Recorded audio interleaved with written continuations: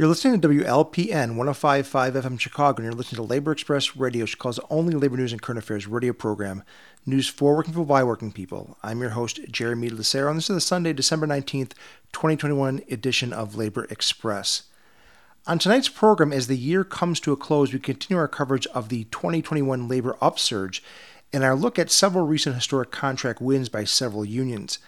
On the last episode of Labor Express Radio, I had a terrific conversation with Jonah Furman of Labor Notes that both celebrated these recent victories at John Deere, Kaiser Permanente, and IATSE, but also took a critical approach to the new contracts, discussing both what was gained and what was left undone. Tonight we hear from rank-and-file members of both UAW at John Deere and several Chicago area IATSE members. They spoke at a recent Chicago Jobs with Justice Workers' Rights Board hearing about fighting for health and safety in the workplace. Besides some excellent discussion of the topic of the evening, I think we also heard at least allusions to the rank-and-file responses to the new contracts. Chicago JWJ also used the event to announce a couple new organizing efforts in Chicago that are looking for volunteers. It was a wide-ranging, insightful, and lively discussion with many participants, so we're going to devote most of tonight's program to audio from that event. But first, we have this week's labor news update from our friends at Radio Labor in Canada. This edition of Solidarity News focuses on how wage theft impacts migrant workers globally and how global union federations are addressing the situation. This is Solidarity News on Radio Labor. This is a Radio Labor report recorded on Thursday, December 16th, 2021. I'm Mark Boulanger. There are about 115 million migrant workers in the world. Their wages and working conditions have always been poor, but the pandemic has made things even worse. One of the major problems they face is wage theft. To publicize the plight of the workers, the Solidarity Center produced a podcast using Sri Lanka as an example. The center is the largest international labor rights organization in the United States. Its podcast is hosted by the center's executive director, Shauna Bader-Blau. Imagine working and not getting paid. I mean, many of us do have fun sometimes we're at work, but we don't work for fun. We work to support ourselves and our families. But unbelievably, in the 21st century, for millions of people worldwide, especially those in low-wage work, and especially for people who migrate from their homes for jobs, it's shocking how often they work and don't get paid on time, or even at all. Our guest today will describe a campaign across Asia that is raising awareness about the untold numbers of people who migrate for work, but who are not paid and are forced to work long hours with no days off, all forms of wage theft. Michael Joy Kim speaks to us from Sri Lanka, where he is co-founder and director of the Plantation Rural Education and Development Organization, PREDO. PREDO is part of the Justice for Wage Theft campaign formed by migrant rights organizations during the COVID crisis. Michael, in your experience working in Sri Lanka and across the region on the issue of migrant workers, I wonder if you could just share a little bit, like, what are some of the reasons people migrate? All the others go because there is less income for them. Many other migrant workers are either semi-skilled or unskilled workers. So they can't earn very much to build a house, to educate their children. And many of them also go to repay their loans locally so that they come out of that bondage of getting indebted. What constitutes wage theft? Wage theft is basically when the employer does not pay the wages agreed. Normally, a contract would include that amount, and otherwise, there would not be an official agreement. But what happens is, when you go to the country, if the labor laws are not implemented properly, one is not paying the minimum wages. So someone is leaving a country either because they need to pay off debt and they can't make enough locally, or they're trying to improve their lives and livelihoods. They land in a country and work and either don't get paid the wages they're promised or owed, or in some cases don't get paid at all. I know that your organization, Predo, is working with the Justice for Wage Theft campaign, and that campaign began during the early months of COVID pandemic. Wage theft became a sort of a common phenomenon where they complained of various grievances before COVID-19. And out of the 1,700 cases, about 60 to 75% of them actually were wage theft. They were complaining that they were not paid, they were cheated, they were promised they were paid later, they were not paid overtime. But then suddenly, after COVID-19, large number of people started complaining that they were not paid, they lost the employment, and it became a huge problem. To hear the full interview about migrant worker wage theft, visit solidaritycenter.org. And that's it. Labor news you can use. You can listen to our daily newscasts and features at radiolabor.net. I'm Mark Boulanger. Thank you for listening. And remember, it's all about global solidarity.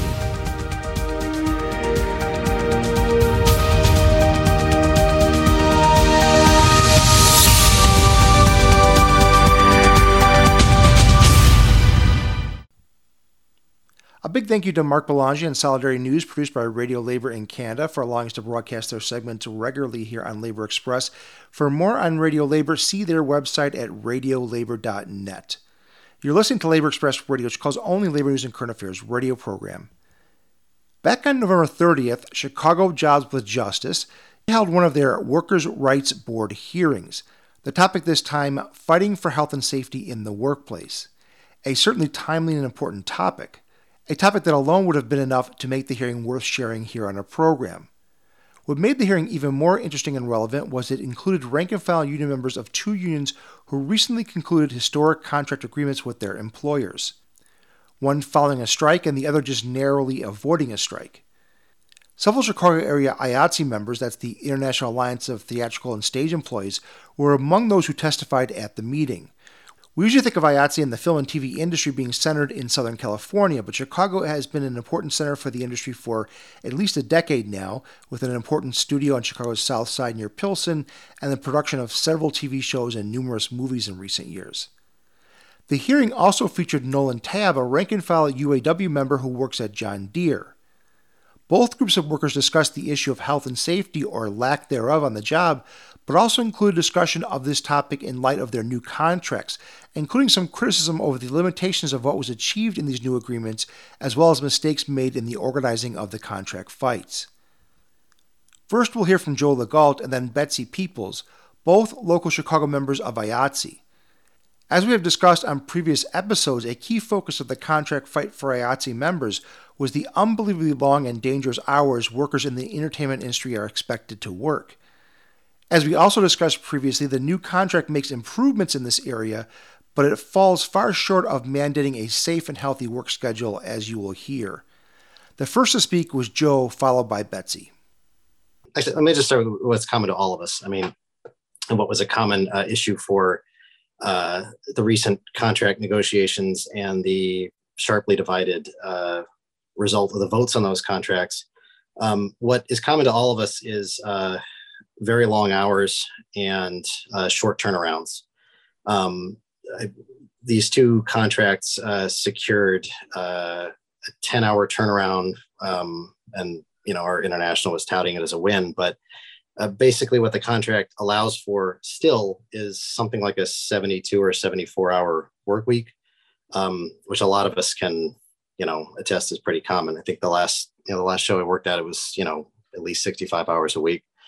And that's, working in, could be extreme heat, extreme cold, wet weather. Grips certainly work at height. We work on aerial lift platforms or, rigging on stages. There's a lot of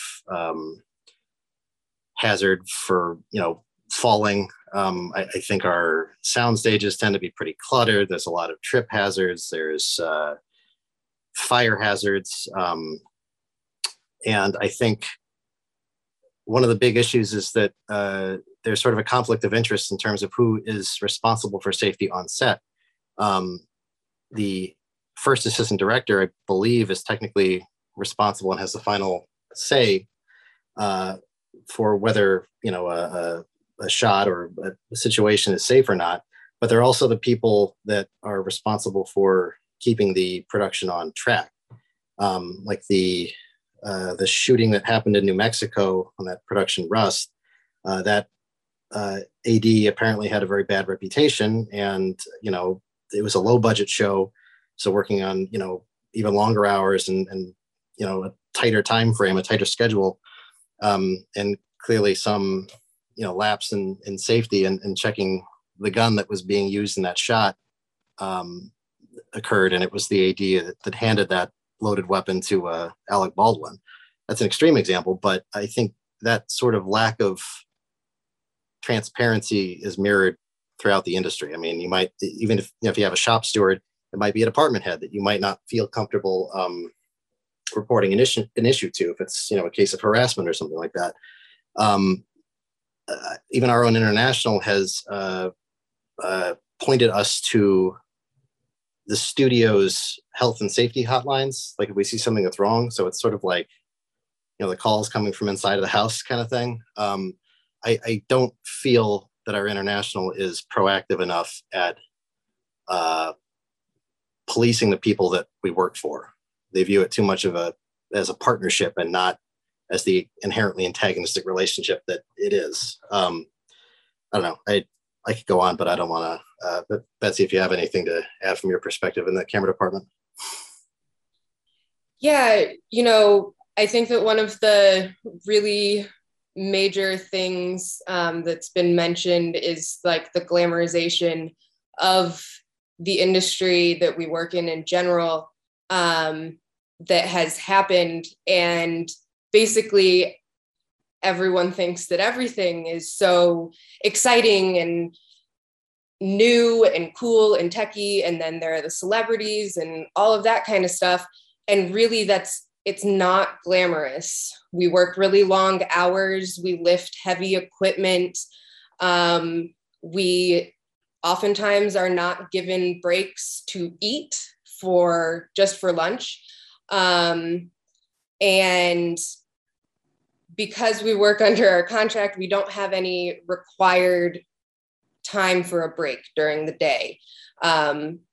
So basically there were, before the contract that we just negotiated by authorizing a strike, now there are much more steep penalties for not giving us a break for lunch. So the studios are more inclined to do so.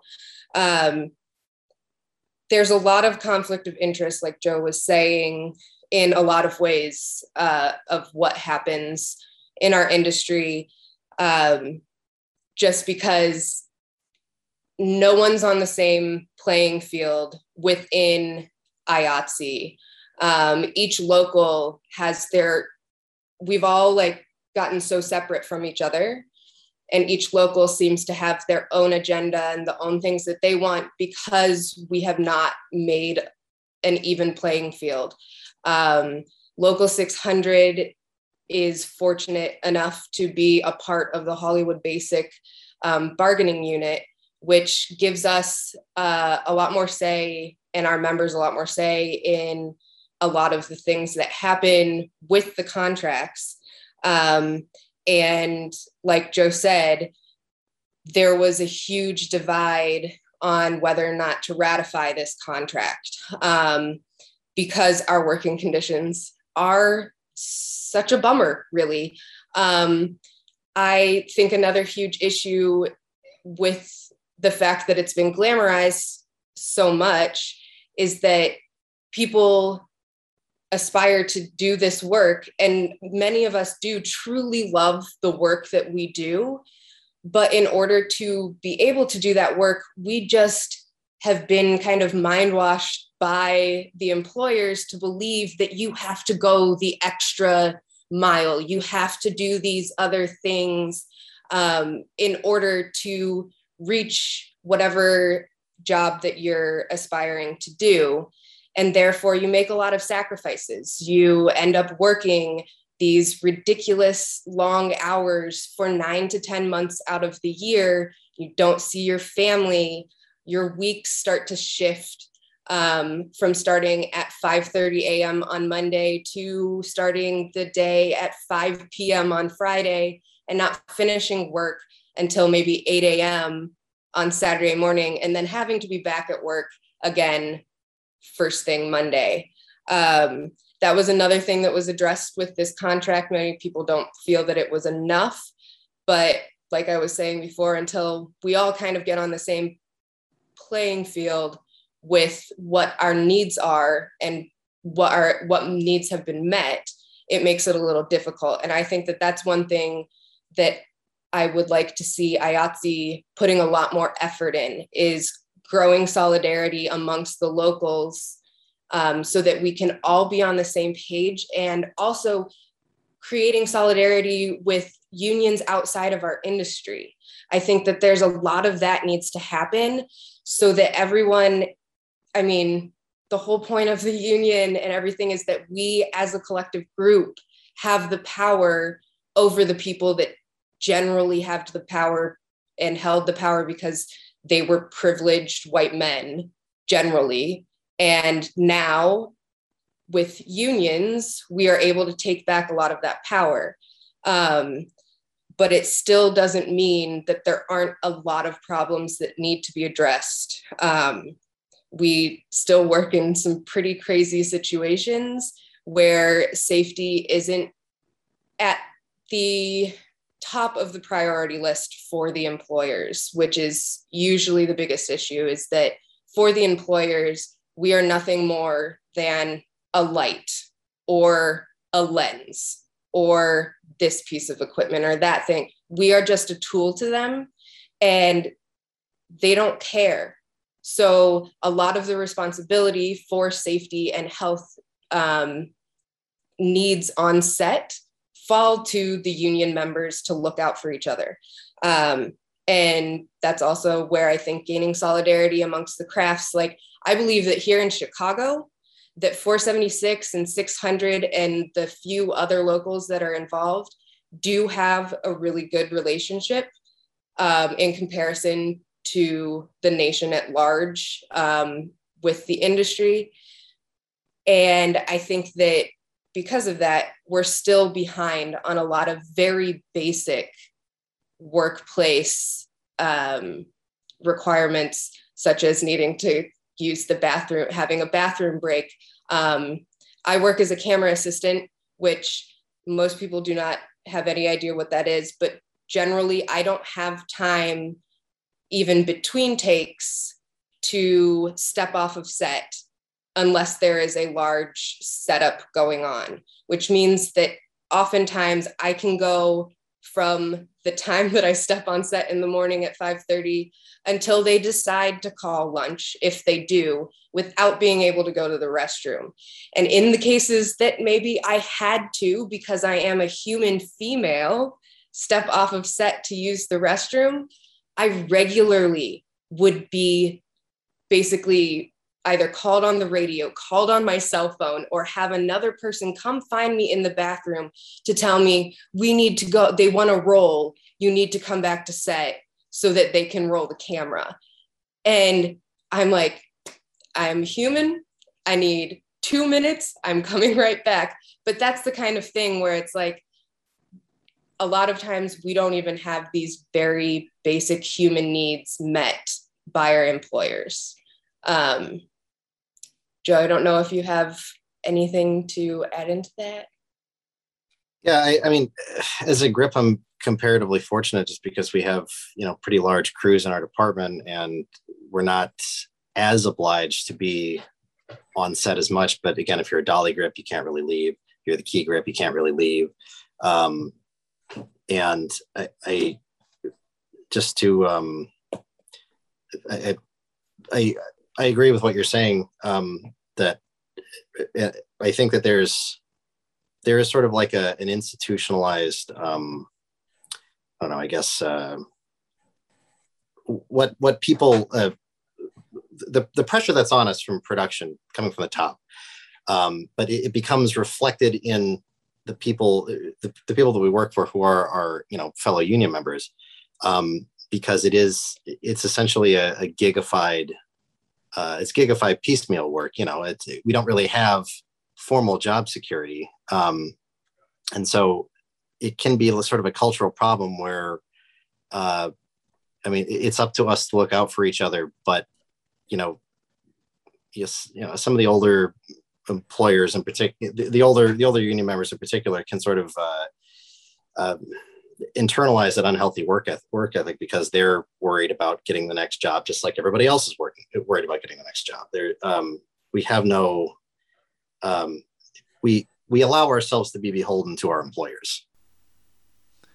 I think Joe's statement that his union still, unfortunately, looks at their relationship to the employer as a partnership rather than recognizing the inherently antagonistic relationship that it is an excellent summation of the limitations of far too many unions today, and explains why, despite the recent contract fight victories at so many workplaces, so much more could but is not being accomplished in these fights. You're listening to Labor Express Radio News for Working People by Working People. On our last episode of Labor Express, Jonah Furman of Labor Notes did an excellent job of breaking down the gains in the new UAW contract at John Deere, as well as the shortcomings. If you missed that episode, I really encourage you to check that out on the podcast. Nolan Tabb is a rank-and-file member of UAW at John Deere. In his response to the question of health and safety on the job, Nolan raised an often under-addressed topic. My name is Nolan Tabb, and I am a UAW member with John Deere, Local 281 in Davenport. I actually want to just kind of segue with what Betsy and Joe had a very good points about the need for communication amongst locals. Being that we were on this strike with John Deere for 5 weeks, there's 12 different locals that are under our same master agreement, and it ranges from 10 miles apart to 100-mile radius. But unfortunately, there was a gap that was exposed during this negotiations that was very hard to dismiss, and that was that gap in communication and knowing what the needs were from one local to another. That's a very key piece to be able to kind of foster that true solidarity, and not only that, but from cross unions communication from one side of this spectrum to the other as far as industry is concerned. We are only 10% of the labor. Organized labor is only 10% of the labor force. But if we can even start to bridge those gaps of communication for those 10%, I think that we probably would all agree that the strength that would carry with it would carry over to the other 90%, and letting industries know that we do have demands and that we are human, and that this should be a kind of a symbiotic relationship, right? We're doing for them what they need, so that in return they're doing for us what we need, kind of a thing. But without being able to stand united, even on a local level, but even across other unions, unfortunately that ends in concessions, here and there from this industry to that industry. So I just wanted to touch on that. I think that's a very, very important key piece that I have experienced. But then the other thing that I wanted to touch on is one of the subjects that kind of gets overlooked or not brought into the conversation with health and workplace safety is mental health and emotional health. That's a huge piece of occupational safety. Truly, because I'm sure IATSE members can attest to the amounts of stress and uncertainty, with it being maybe a lack of job security from time to time. With my experience in particular being on strike, we were out for 5 weeks, and in those 5 weeks we had 3 members that took their own life, sadly enough. And it's, I think it needs to be brought into the spotlight. That is a key piece of workplace health and safety that needs to get more attention to it. I think there's very important pieces of ergonomics and workplace environment, elements that you may or may not work in, things like that are also important. But taking the understanding that it really kind of comes back to communicating.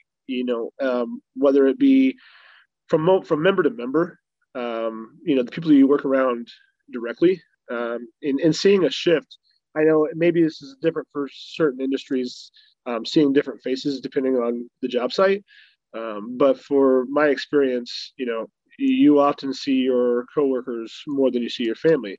I know that manufacturing industry is kind of feast or famine, and that's when things are rolling. We are putting in long hours for long stretches of time, and you do see your coworkers more than you see your family, and you do grow those bonds and relationships to where it just kind of takes noticing those small changes in the people around you and in the work environment, whether it becomes toxic or hostile, things like that, because mental health is very real, and the stresses of life that come with economic uncertainty, financial uncertainties, and things like that are directly correlated to that atmosphere.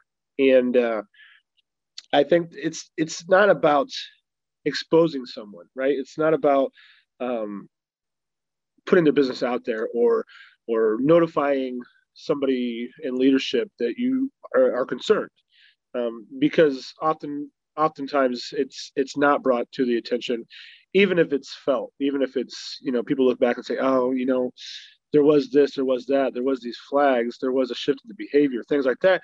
And maybe they felt it wasn't their place, or they didn't want to meddle, or things like that, which is understandable. But I think it's more important that that those conversations are had for the health and well-being of ourselves and those that we work with. You're listening to Labor Express Radio, Chicago's only labor news and current affairs radio program. We need to take a short station ID break, but when we return, we'll have much more from the Chicago Jobs with Justice Workers' Rights Board hearing on fighting for health and safety in the workplace. So make sure to stay tuned. You're listening to Labor Express Radio News for working people by working people. In the first half of tonight's episode, you heard from Joe Legault and Betsy Peoples from IATSE and Nolan Tabb, a UAW member at John Deere. As the hearing moved from presentations or testimonies to input from the board and others in attendance, several questions led to interesting discussions. An example was Peter Kuttner, another IATSE member, who raised the pandemic and how it has played a role in radicalizing workers, encouraging them to expect more from their work life and accept less abuse on the job. This led to some interesting discussion about the pandemic and increased worker militancy between Peter, Nolan, Betsy, and Joe. Peter Kuttner. I'm also a member of Joe and Betsy's union in the motion picture and digital industry. And we've had a lot of time here at the mic, so I don't want to really talk about the specifics of our industry, but what we have learned in the pandemic, I think affected us in our contract negotiations. Never before in the history of modern history of our union had we gone on a national strike. The only industry-wide strike happened right after World War II, and actually it was our union crossing the picket lines of another more progressive union. But I think what happened was that the time that we ended up spending at home during the layoffs and the pandemic, as hard as it was financially on the families, it was such a mental lift, a spiritual lift. Both men and women got to connect with their families in different ways. We have many couples with children who work in the industry, and their kids end up in daycare all the time. And I think we came out of it with this new understanding of what our lives should be like. And it was that deal of we can't take it anymore. We don't want to take it anymore. And our international was quite surprised. In fact, the contract was the ballots for the contract were counted the same way that the United States Electoral College is counted, and a majority of workers were against the contract. They wanted more time off. When Betsy talks about long hours, she didn't put numbers on them, but a normal day in the industry is 14 hours. We get overtime after 8. We're well paid. Not everyone. Not everyone. Well, many of us do. Our wages are some of them are high, but it's like the building trades. We just fought to get one category on the Hollywood contract up over minimum wage to about $16. But in any event, we spoke out for the first time, and I think a lot of that came from that idea that our lives are different now, and we find families a lot more important, and our own time a lot more important. You're absolutely right, but there's also a flip side of that coin. And in my experience, we were deemed essential workers during the pandemic, and were made to work business as usual at the risk of our health, the health of our family members, and some paid with their lives during that process, unfortunately. And, so whenever it came around for contract negotiations, we were deemed essential workers, not because we were out saving lives, but because it's a consumer-based economy and big corporation was making money. And it really reflected on what the pecking order was of what's truly important. Now, I don't want to stand here and knock John Deere or UAW for their lack of safety. I would say they do a very good job on a day-to-day basis. But when things like this happen, extenuating circumstances like a pandemic, and you see dollars being put in front of lives, it also changes perspectives. Yeah, and I'd actually love to add to that as well, because as you were saying, you were deemed an essential worker. At the beginning of the pandemic, we weren't deemed essential workers, but after about 4 months in, film and television workers were deemed essential workers because we were making content. And I was grateful that people were able to go back to work, but just like you were saying, is such a double-edged sword of we were not saving lives. And that's another aspect of our industry that can be really troubling, is that we're just making silly movies and TV shows, and no one should live a horrible working experience just to make entertainment for other people, and ourselves, of course.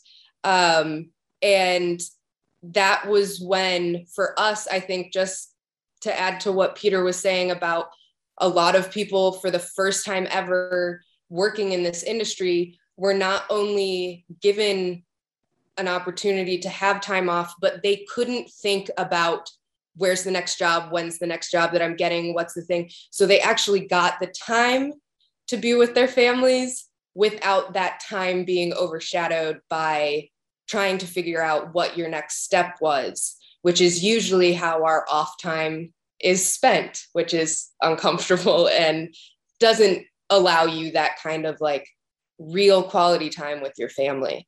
And I think that seeing that the employers were willing to spend an ungodly amount of money to put in protocols, safety protocols for COVID, for us to come back to work, really showed us there was no way for them to deny that suddenly 30% of their budget was going to be dedicated to something that never existed, and they made it work. But all of these things that we had been asking for in the past, very simple things that would cost way less of their budget, they had always told us it's too expensive, we can't make money that way, blah, blah, blah. And I think that also really proved to people we don't have to work in the worst, obviously not the worst, but in just not quality working environments. And also to go along with that, it's very telling in our industry that the reason that we were not going right back to work right away was because of the actors. It was not because of anyone else on set. The actors are the ones that set the health and safety standards basically for everyone, as they would be the most people at risk because they would be on camera and therefore couldn't wear masks that whole time. However, the studios were willing to wait for them, but the people who are there lifting and moving equipment every day and actually making it happen, they really don't care about us. So that can be a very disheartening experience. I want to point out that what Peter Kuttner said in that segment about the odd way in which IATSE contract votes are organized, similar to an electoral college, this is still a system I'm hoping to talk with IATSE members in the future about, both to better understand it and to examine how it seems to undermine union democracy. So stay tuned to future episodes for that. You're listening to Labor Express Radio, Chicago's only labor news and current affairs radio program. Another very interesting question came from Janelle White, a Workers' Rights Board member and director of TUOP, the Temp Worker Union Alliance Project. On much of our coverage of the 2021 wave of strikes and contract fights these past several months, we've discussed how two-tier contracts break down worker solidarity when new workers are being paid less for the same job as their fellow union members in the higher tier. Janelle raises an important point we have not discussed previously in the context of these recent contract fights. Another way that employers divide workers, pay some substantially less, and undermine worker solidarity is the hiring of temp workers. Janelle's question began an interesting reflection on this challenge from all the participants that we've heard from tonight. My name is Janelle White. I'm the director of the Temp Worker Union Alliance Project, which is housed in Warehouse Workers for Justice. So, I'm going to ask a question about temp workers, if that wasn't apparent. I wanted to hear from, and if you have something to contribute, this is directed at everyone on the panel.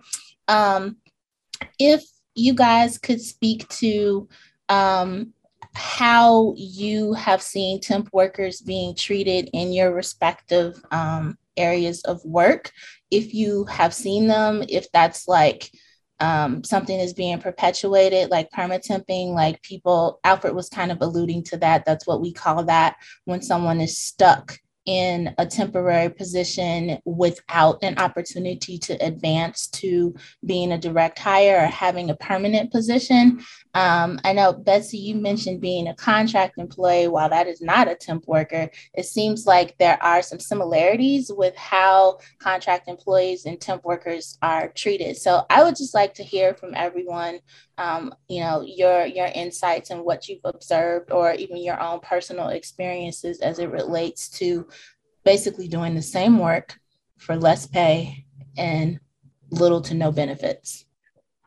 We do have in our parts distribution warehouses with John Deere temp workers that are in the same situation, that same limbo of being semi-employed, kind of feeling like they're hanging on by a thread, can be dismissed or terminated, removed from the company at their discretion, which sidesteps union organized labor and their protections.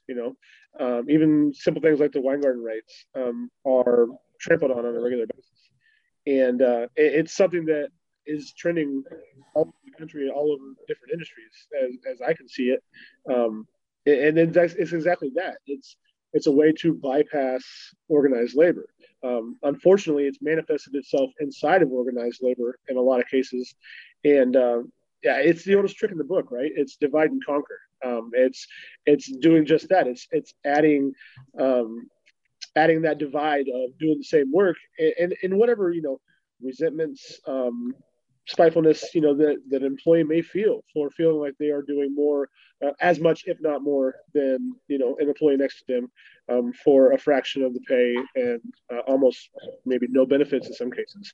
But that's exactly what it is. Unfortunately, I think it's divide and conquer. Yeah, we don't necessarily, we're not temp workers, but we are gig workers. So once the show or job or commercial is over, you don't have any guaranteed work. So every job that you finish, if you're able to finish it, you basically back to square one. So that could be anywhere from like a single day commercial to a 10-month show, and anything in between. But we do have employees that are key to production that are not union members, called production assistants, who are treated very much like temp workers, and they are paid the lowest. They are disrespected in ways that I will turn around and be like, no, that's another human being. You cannot speak to them that way. And they have the longest hours out of anyone because they have to be there first and they have to wait until the last people that leave. They have no protections from a union. They have no benefits. They seriously are just like I said, it's been romanticized. So we'll do whatever it takes to get to that position. And that goes to the health and safety issues on set as well for PAs, because they are working these super long hours with maybe 5 hours in between when they get off work and have to be back to work. And that's, just them driving to and from work is dangerous. But beyond that, exhaustion goes in, and it goes straight into mental health issues. And it's a very slippery slope that starts from the lowest position in our trade. And it's horrible because it's the same thing. They're getting specialized work without union employment. And the really lousy thing about it is that it's working as a PA and like recording your days as a PA is a pathway to joining the Directors Guild. I think you need like at least 500 days or something like that. But I can't think of another union within the entertainment industry that works like that. It's not like getting into the IATSE is, I think it's pretty haphazard, and we need to be a lot better at having a coherent apprenticeship program and that sort of thing. But it's not this poverty wage system with this like carrot dangle in front of you of eventually being like a second or whatever within the Directors Guild. All of those people need a union like right now. And the fact that IATSE doesn't try to organize them, or there's just like this negotiated, peace over jurisdiction or whatever that, IATSE doesn't want to mess with, when these production assistants who are very skilled and very dedicated just have to eat shit for years on end. It's one of the lousiest things about this industry. Say nothing of like caterers and security guards and all the other non-union positions that work on our sets. Brenda, can I jump in and say something really quick? I could be wrong, but my understanding as well is that the Directors Guild is sort of one of the least kind of solidarity minded of the unions in the entertainment sphere. Maybe I'm wrong, but that culture of abuse on your way to being a full-fledged member, I think could contribute to that, right? Because you've put in your time, you've suffered the abuse, and now you're going to, have some bitterness about it, right? And kind of perpetuate the system because now it's your turn to be abusive towards others. You see that cycle repeated in other kinds of environments, and so I just I wonder if that's the case. I would say 100%.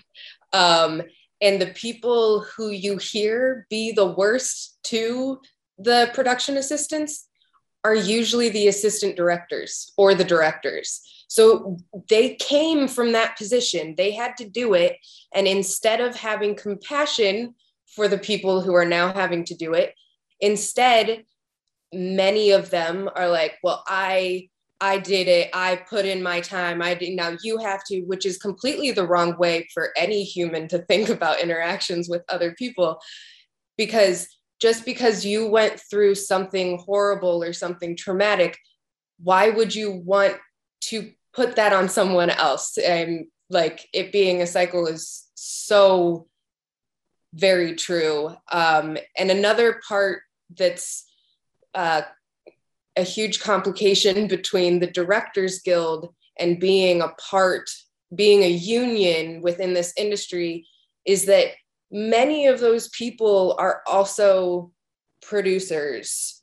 And therefore, like, they have a huge conflict of interest between their making money and their success and actually being good to the people that they are supposed to be in solidarity with. You're listening to Labor Express Radio News for people by working people. Other attendees of the hearing had their own issues with health and safety in their workplace. One example being Clem Balanoff, National Political Director of the Amalgamated Transit Union, ATU. We've covered the health and safety problems facing transit workers often on previous episodes, so it was interesting to hear from Clem about a recent legislative victory for transit workers that could be leveraged to make significant improvements in their working conditions. I'm Clem Balanoff from the Amalgamated Transit Union. Every day across this country, transit workers are assaulted. You know, they're spit on, they have urine thrown at them, they're punched. We've had a member that had his throat slit from ear to ear a couple of years back. It's a really bad situation oftentimes. And we've been fighting for legislation to be able to make, like for shields on buses and for a variety of other improvements. And I want to tell you about, I think what is for us is a success story, because we've been fighting in the halls of Congress for years and couldn't get anybody, not only couldn't get the Republicans on board, we never get the Democrats on board, many of them. But in the Infrastructure Investment and Jobs Act, we got money for training because we're going to be converting to electric buses and things like that. But much more importantly, we got legislation, it was in the bill that would said that in any jurisdiction over 200,000, that they will have to set up a safety committee made up of equal numbers of workers and management. Right now, it's oftentimes 3, 4, 5, or 6 to 1, management and worker and labor. Well, now they're going to have equal numbers of members on each committee. And they're supposed to come up with a safety mitigation plan. And that could include shields, it could include transit police, security on certain routes, an emergency button, rear entrance boarding, or a variety of other things. But whatever plan they come up with, if they don't agree, the hammer for us is they lose federal transportation funding. This is a first. And I think it's something that everybody, certainly in the public sector, private sector too, I'd love to see it, but certainly in public sector should be really fighting for. We're pretty happy with it. It's just certainly a few weeks old. We're working on now, what is that going to look like in locals? How are we going to train our members in leadership in different locals? To be able to understand what, they can figure out what their needs are, but also what they should be fighting for. So I just want to let everybody know, sometimes there's a success, and that's something I think people should really look, for their own industry at trying to get. You're listening to Labor Express Radio, Chicago's only labor news and current affairs radio program. Terry Davis, longtime organizer, now retired with the UE, and still a very active labor activist, talked about something we have not covered as much as we should here on Labor Express yet, the creation by the UE, DSA, and others of EWOC, the Emergency Workplace Organizing Committee. Terry explained what EWOC is and encouraged folks to get involved.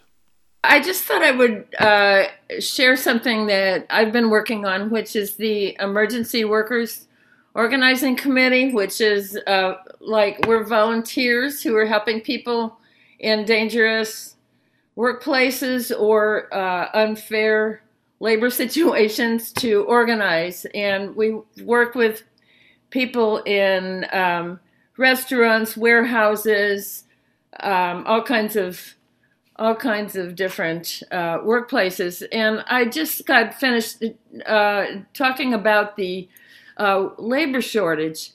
That labor shortage is recreated by intolerable working conditions. And an example is EMTs right here in Chicago, where they have to work 13 to 14-hour days, but then they have all kinds of tricks that are played on them to make them have to stay for maybe 17 hours. But then one person who had worked way more than 17 hours, had an accident with her ambulance, and she was disciplined for that, even though she was, dead on her feet. And but I think that, working with EWOC, anybody can sign up. It's, can sign up to be a volunteer organizer, can sign up to get the help of a volunteer organizer. And we've had some successes, and we've done a lot of trainings, and a lot of people that are itching to get in the labor movement. But these one-person strikes where people are like, I can't take it anymore, and just leave, that is a problem for organizing, because the turnover is just astronomical. People go in and out of these jobs. And so the idea is to get people to understand the benefits of sticking around with your fellow workers and actually organizing. And it can be done. So send people to EWOC, the Emergency Workers Organizing Committee, if they need help with that.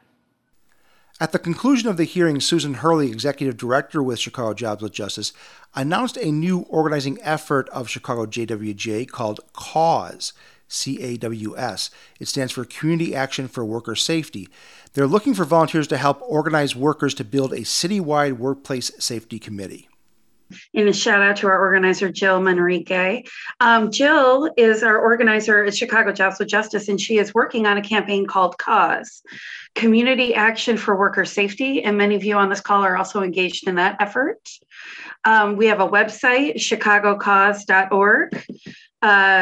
Maybe you want to slip that into the chat as well, Jill. The idea here is that we are canvassing workers in the 25th Ward of Chicago, which is the Pilsen neighborhood, tiny little bit of the West Loop in Chinatown. And we're canvassing workers to identify opportunities to support worker organizing in the same spirit as what Brenda described, as Terry described with the Emergency Workplace Organizing Committee. And in fact, we are working with EWOC as a part of Chicago Cause.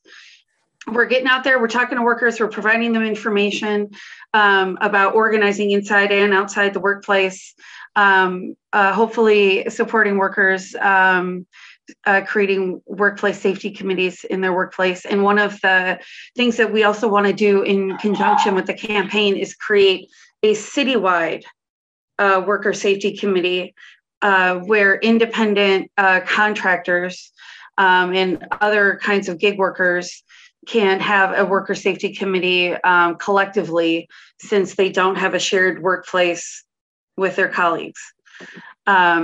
So that's a lot of what we're working on. Yes, misclassified ones. You said it, Brandy. And I just want to do a shout out for Brandy Campbell, who is organizing her comrades who are in the sex worker industry and in the stripper industry. So we've had a conversation with Brandy about the rampant misclassification of strippers in their industry as independent contractors and the extreme exploitation that they are and wage theft that they're experiencing. And the need to organize. So thank you for being on, Brandy. But yeah, that's the CAWS campaign. And we, invite everyone to, a lot of you are already part of it, but if you're not already, you can get in touch with Jill or I, and we can get you in the fold. I need to apologize that for the sake of time, I was not able to include all participants and their testimonies in tonight's broadcast. We just didn't have enough time in tonight's broadcast. Thank you to Susan Hurley, Chicago Jobs with Justice, and the Workers' Rights Board for making tonight's audio available. There's a link up at laborexpress.org to Chicago Jobs with Justice's website if you're interested in getting more involved. That's all the time we have for tonight's program. Labor Express is a nonprofit 501c3 member of IBEW Local 1220. Who's expressed on Labor Express are those of us producers, not necessarily those of IBEW. Labor Express is a production of the Committee for Labor Rights in Chicago, the world capital of the labor movement. Labor Express is a proud member of the Labor Radio Podcast Network, Working People's Voices broadcasting worldwide 24 hours a day. Find out more at laborradionetwork.org. The song we use our theme is called Worker Songs, written by Ed Pickford and recorded by the Dropkick Murphys. Tune in every Sunday at 8 p.m. or Monday at 11 a.m. on 105.5 FM or lumpenradio.com for more Labor Express.